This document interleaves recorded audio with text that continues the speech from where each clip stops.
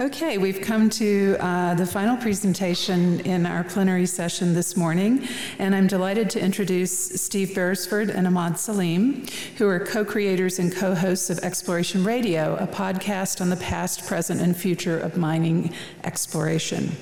And I think they're going to need no introduction once we start their presentation, but I'll just tell you quickly that Steve's been a chief geoscientist for a number of mining companies and a professor at several universities in Australia, and his current passion is looking for supergiant deposits formed by interaction with salt. While Ahmad is Director of Business Development for VerAI, where he exercises his passion for utilizing the latest in artificial intelligence technology. Together, they're going to share with us what they have learned from their guests about ideas that must live and die in exploration. And we have a pre-recorded film, so we're going to dim the lights, get your popcorn, settle in. There's lots of seats up front. And we're going to learn about ideas in exploration from Exploration Radio.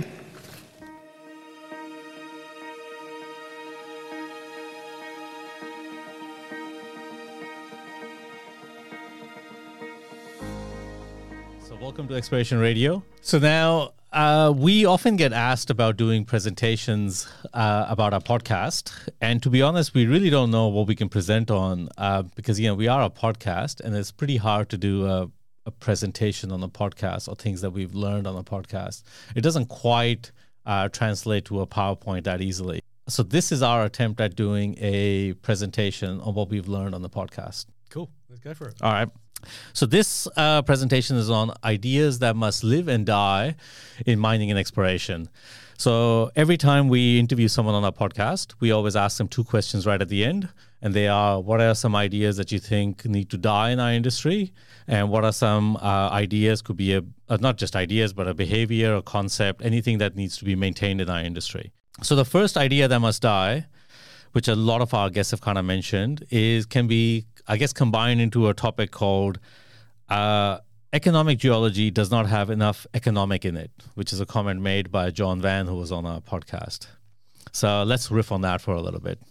Yeah, so I think this is partly a misunderstanding from each side of the coin, talking past each other.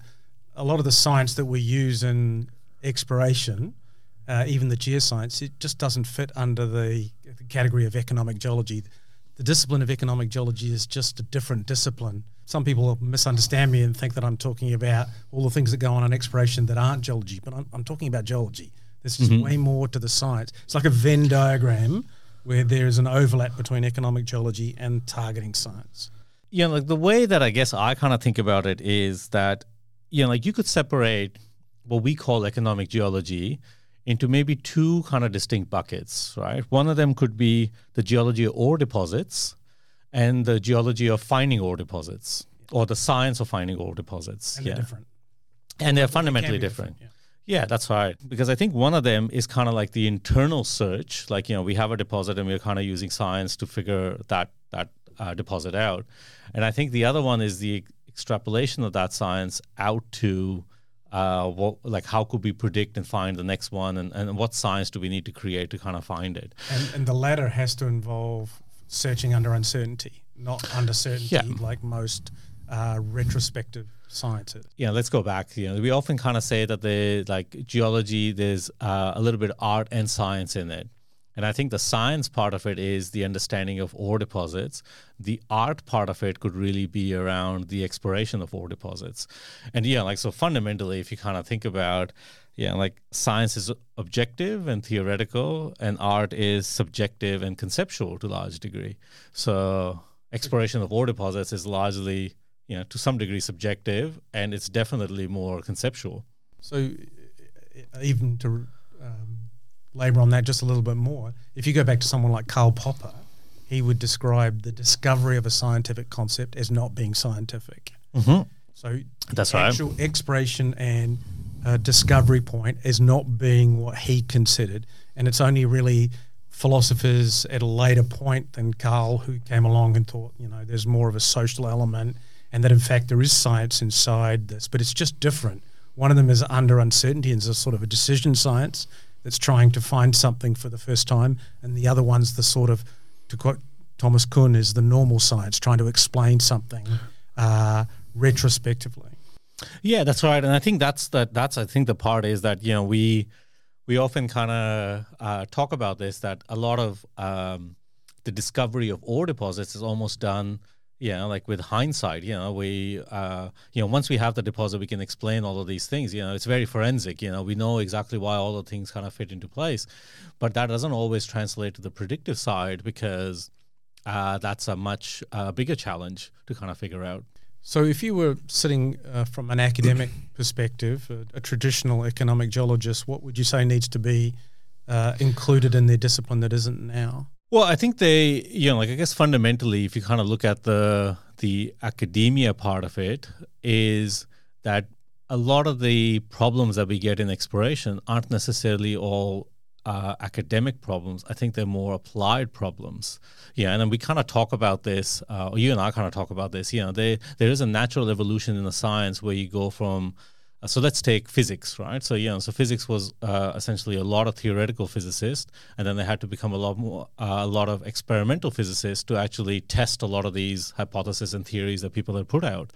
And I think we're probably talking about that transition happening in particularly the science of exploring, or perhaps you could even say the science of understanding ore deposits.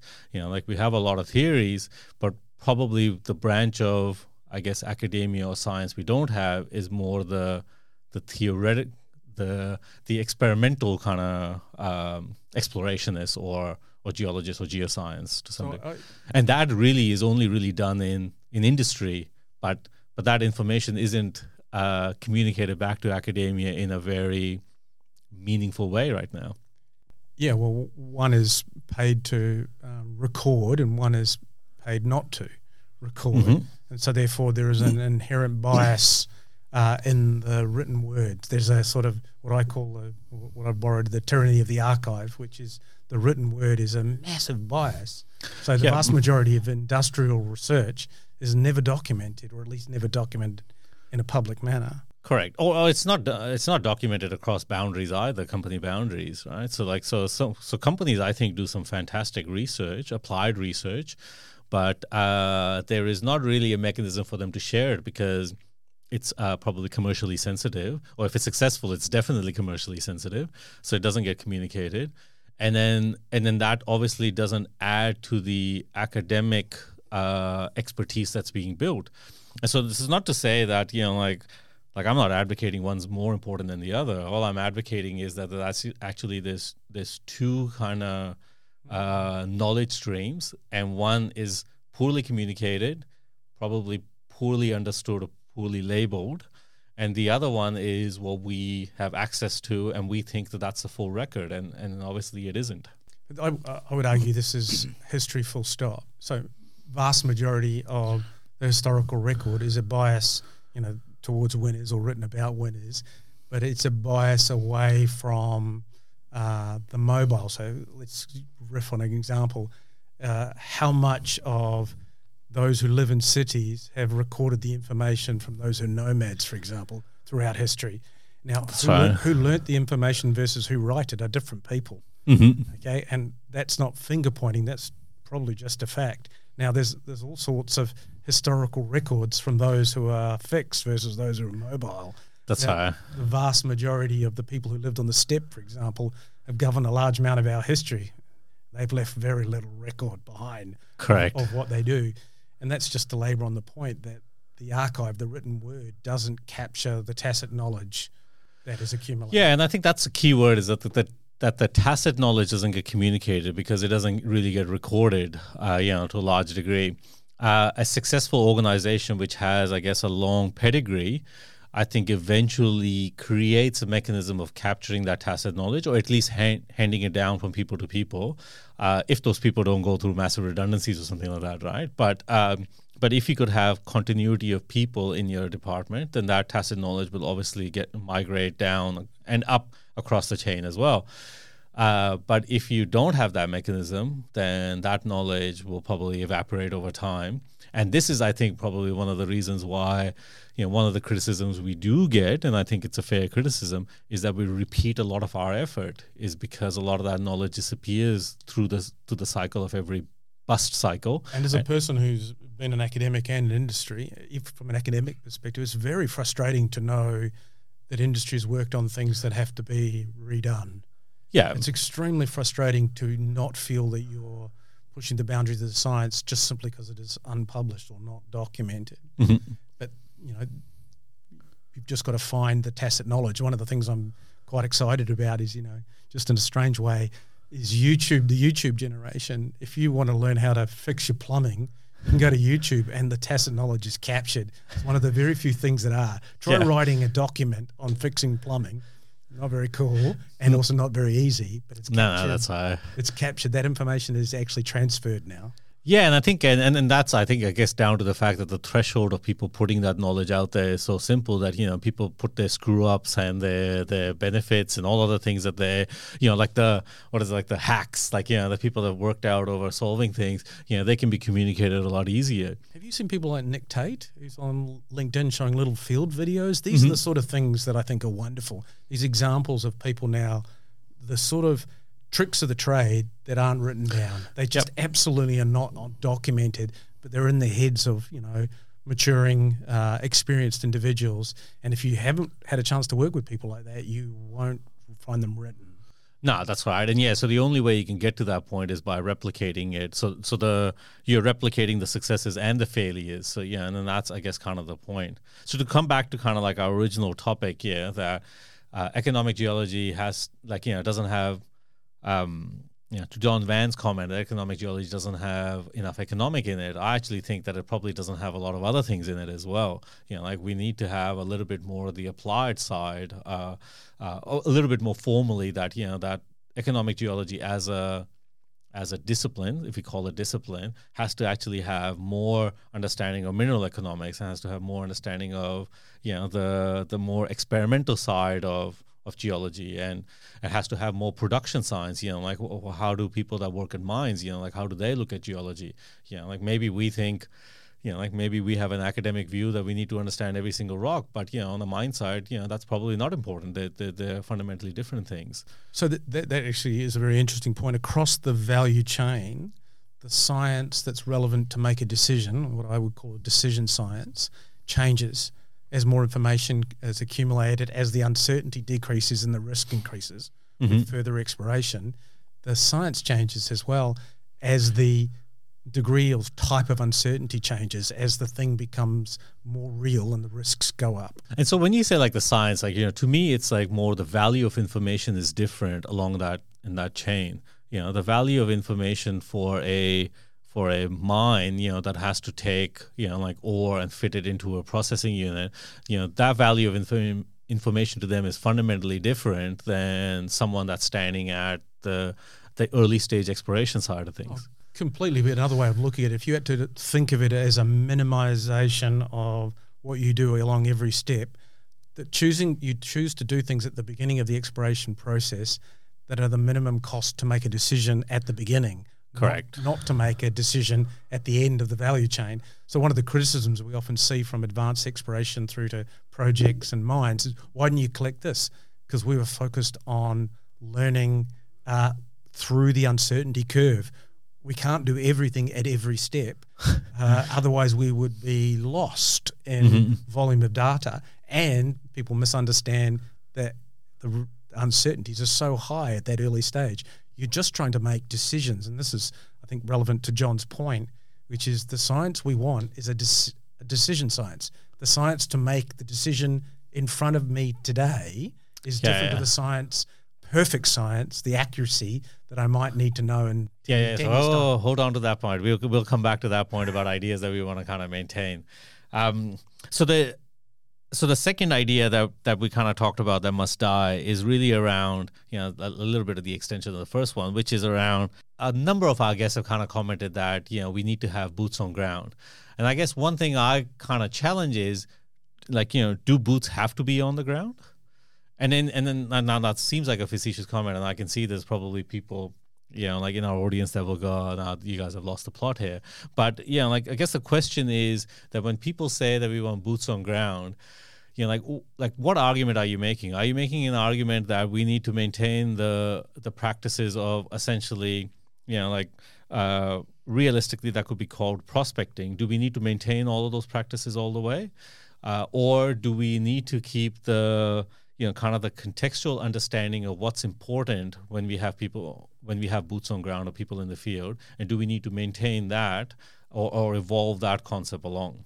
So I'm with you on that. I think there's a nuance to this question that most people don't want to accept, which is that it depends.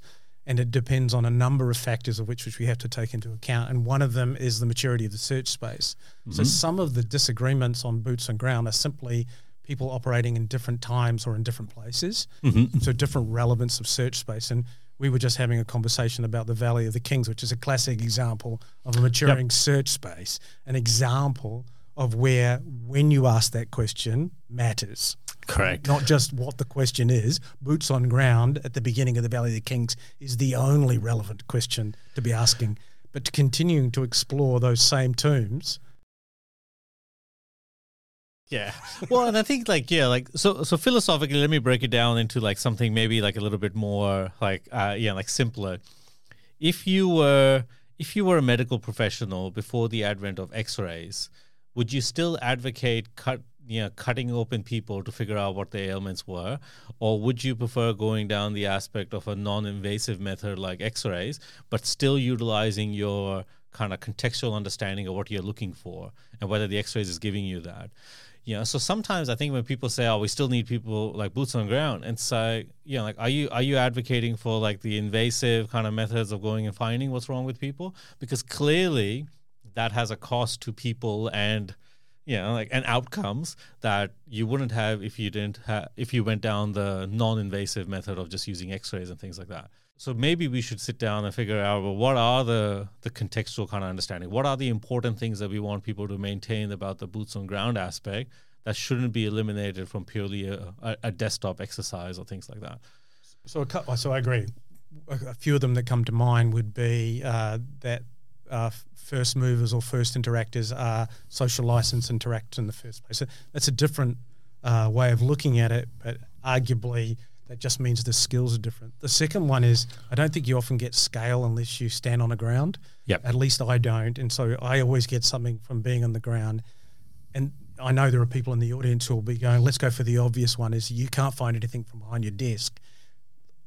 We can disagree with that comment, or at least there's a nuance around that question, which is getting out and doing something is what we really mean. That's the translation of what we mean.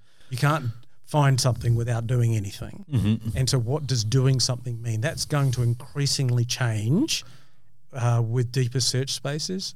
That's obvious. It's also going to increasingly change as we think of new ways to explore. Mm-hmm. And we are thinking of new ways to explore with deeper search spaces. Yeah, that's right. And I think that's kind of the aspect that we maybe don't address is that, to say that we should be using practices that we're still using in the past is to acknowledge that the future is going to be the same as the past. But we know that, the challenges that we face now in trying to explore, even understanding our science or our kind of our physical representation of what we are looking for, like deposits or geology, that's fundamentally changing to a large degree. We are probably now trying to do things in the subsurface a lot more, and our aspect of, I guess, surface mapping can only lead us so far down the understanding of subsurface geology. We're going to need something else to kind of do it. And that's with the caveat that we're always going to be living in a transitional space. So there's going to be an overlap period, which is transitional, two speeds, if you like, where we live in two different worlds at the same time. And I would argue, and this goes back to the episode we did with John Aronsky, that's exactly what we're in. The reason why there's disagreement is we're living in two worlds at the same time. A world where you can still be successful one way, and a world where you need to change to be successful in a different search space. And so both are correct. Yeah, and it comes back to kind of the point that, if you're kind of searching, if you're exploring for a deposit and then someone else goes and stumbles on something like, the traditional boots on ground approach, then their answer to you is like, well, your effort has failed because, we walked onto a deposit and found it. And it's like, fair enough. They were successful using that approach.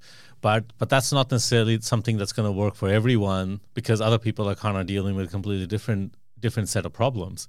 And like before we were talking about, I kind of gave this analogy, like, most people are probably aware of the old Henry Ford kind of saying that, if I asked my customers, they would have told me I want a faster horse. But again, like I recently, when I was kind of researching some topics, I came across this kind of article that was put together by this journalist.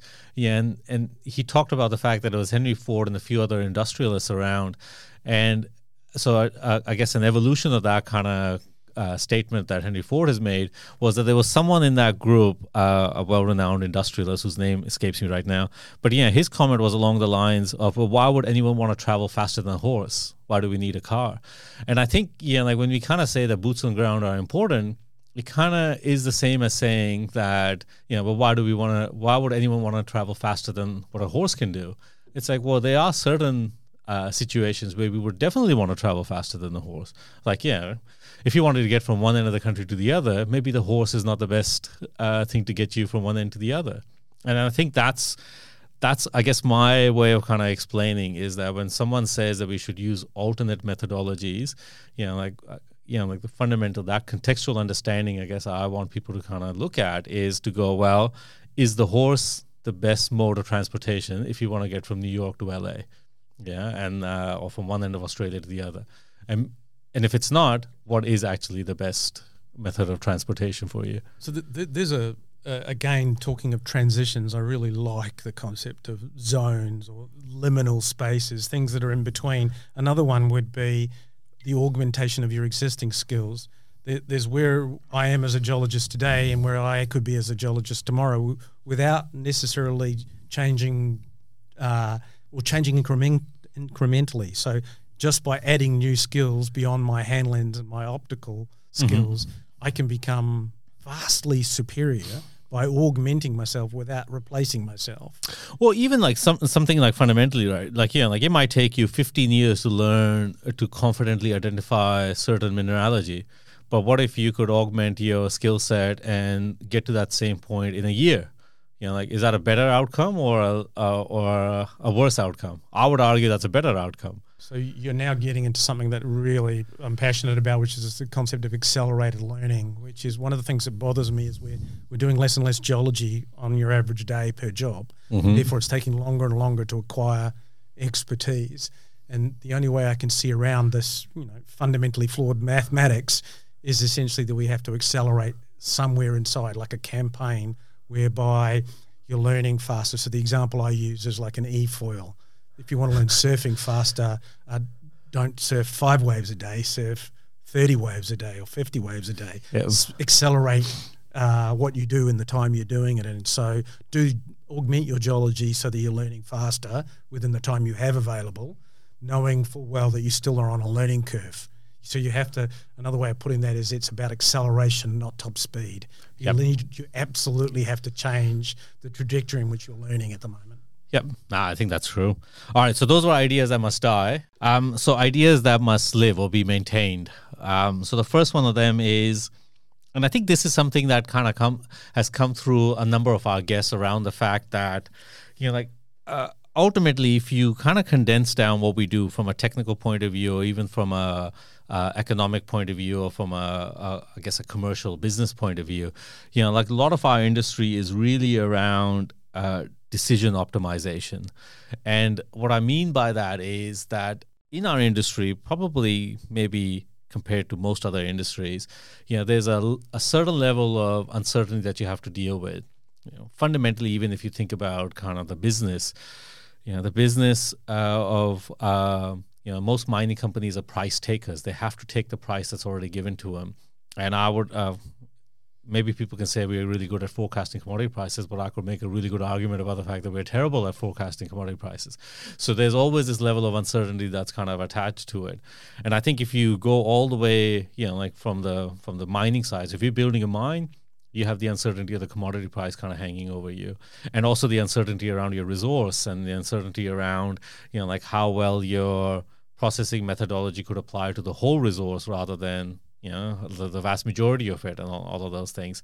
Whether you can, uncertainty around whether you can execute on the mine plan in the way that you kind of built it. Like if you're a block cave mine, there's a huge amount of uncertainty about whether you can actually fire this thing off the right way and you can get everything you want out of it. And then you go all the way back down to, I think, exploration, where it's, I think, a lot clearer to see how you have to make decisions under uncertainty. So I think a lot of our decision is really around that, like you have to understand how to make those decisions or optimize those decisions as best as possible. Yeah, and this is a segue into the next one, which is around people. It's people who make decisions at the moment, and people are superior. If you go back to someone like Danny Kahneman and the Systems 1 and System 2, or even if you take a naturalistic thinking, which thinks that heuristics are features, not bugs, what you're looking at is that there is uncertainty. In fact, the opportunity only exists because there is uncertainty. I think people think uncertainty is a bad word. In fact, no, that's all right. It's essential that we have it, otherwise, it wouldn't exist. That's all well and good to look in hindsight and come back and go, look, I don't want any uncertainty. You're like, no, it's a requirement. Otherwise, we've got nothing to do. That's right. So we're trying to create something. And it's interesting, like if you're an investor, like the opportunity exists because of arbitrage. But if you're an explorer, if you're trying to find something or do something new, it's the uncertainty that provides you the opportunity. And it impacts on everything from science. So, as a former academic, the whole purpose of academia is to explain something. You're an explainer. You're explaining something by definition after the fact. It might be for future-looking purposes as well, but it is an explanation after the fact, as opposed to an explorer who's in the middle of a process and a process that has no guarantee. And so, we were starting this conversation. One of the unique things about mineral exploration is if you're in the wrong place at the very beginning of the process, it's unrecoverable. So it's not it's not a shoe factory. You can't make better shoes and iterate during the process. It is already over if you failed on step 1, line 1. Yeah. So, and I can't I'm not sure if I've given this example in any of our interviews yet, but I often kind of say this example in that, if you're navigating to a certain location, it's the analogy is that what if you got your first turn wrong as opposed to your last turn wrong? The last turn is recoverable if you went left instead of right. You just go back. But if you got the first one wrong, you got to go all the way back, and that could be catastrophic. So this circles back around to the things we talked about at the very beginning about the definition of economic geology and the concept of what art means. This is something that's got me really fascinated. If you really think about it, the concept of dealing with uncertainty is something that I think the artistic endeavors do better than the science. Science struggles with the concept of uncertainty, especially, really large-scale ontological uncertainty. It just really struggles with, whereas art lives in this space. Yeah, and I think the difference really is that if you take the traditional definition of science in that it is theory-driven or hypothesis-driven, it is really hard to come up with hypotheses about uncertainty, right? But it is really easy to come up with conceptual understanding or concepts about uncertainty.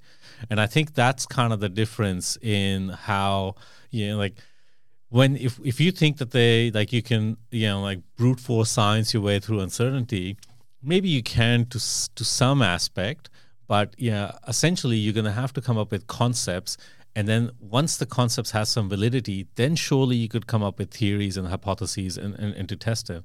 But the fundamental step really has to be around that you have to come up with a conceptual understanding of what you could have, and then you're going to kind of build things on that. And some people might think the definition of concepts to hypotheses to theories might be completely different. But this is where I guess if you take the kind of the established view of science, there is a methodology that's applied to the hypotheses, which is the falsification of hypotheses. And I think if you apply that methodology to hugely uncertain environments, I don't think philosophically, I don't think it works. So it requires something else outside of science. So I would argue that in that space is what's called participatory knowing, or you could call experiential learning. Thanks. Yeah.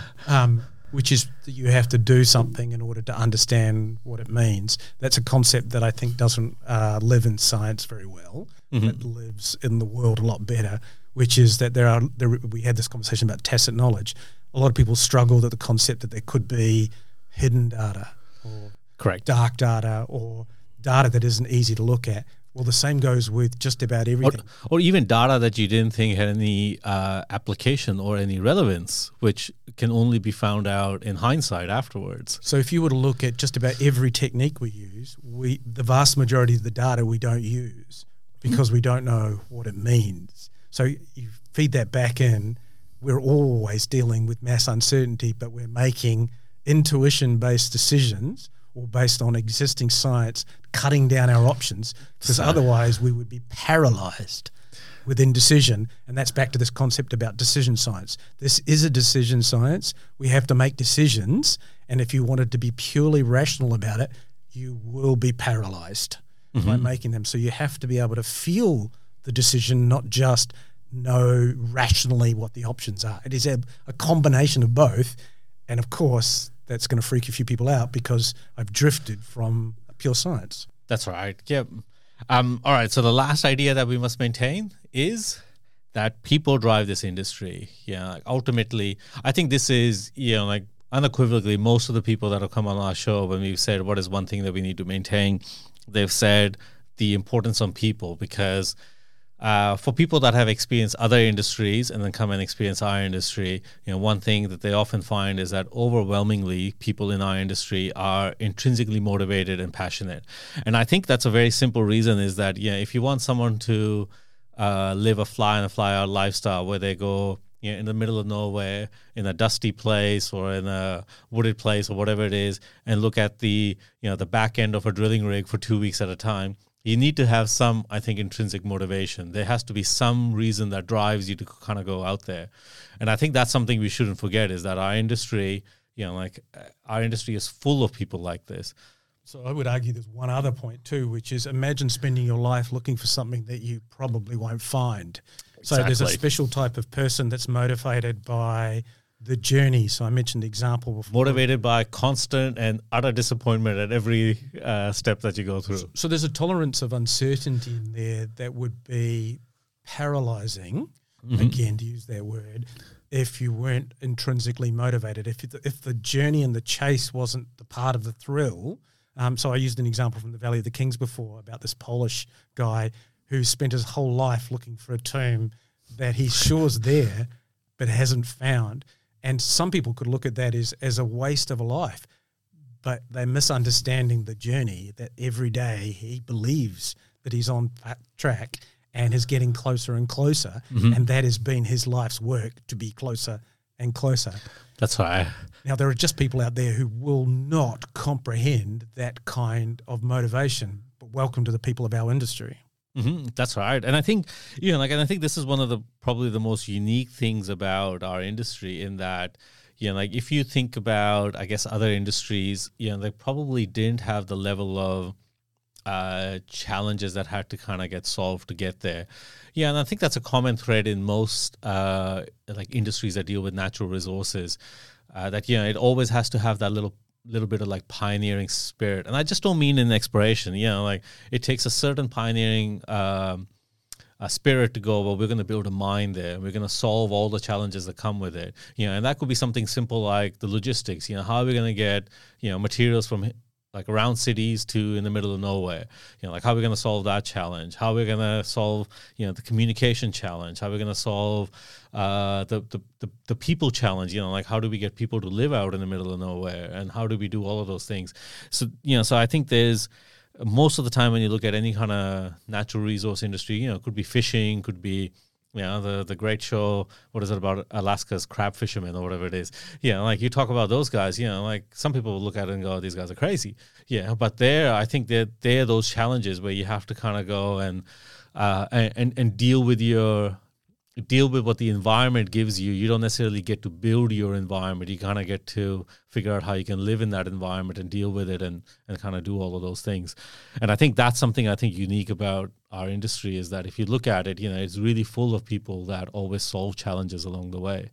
And I think that's something we shouldn't forget, is that, sometimes I think maybe we're a little bit hard on ourselves to say that, we're not the soup du jour because, for whatever reason, but maybe we can actually kind of explain to people that, how we got here is by actually solving all of these challenges. This episode of Exploration Radio was brought to you by Ahmad Salim and Steve Beresford, produced by Sean Jeffrey. Exploration Radio is supported by the AIG, the Australian Institute of Geoscientists, the MCA, the Minerals Council of Australia, the Society of Economic Geologists, 121 Group, and the Assay. And we are the official media partner of the 2022 PDAC conference. Until next time, let's keep exploring.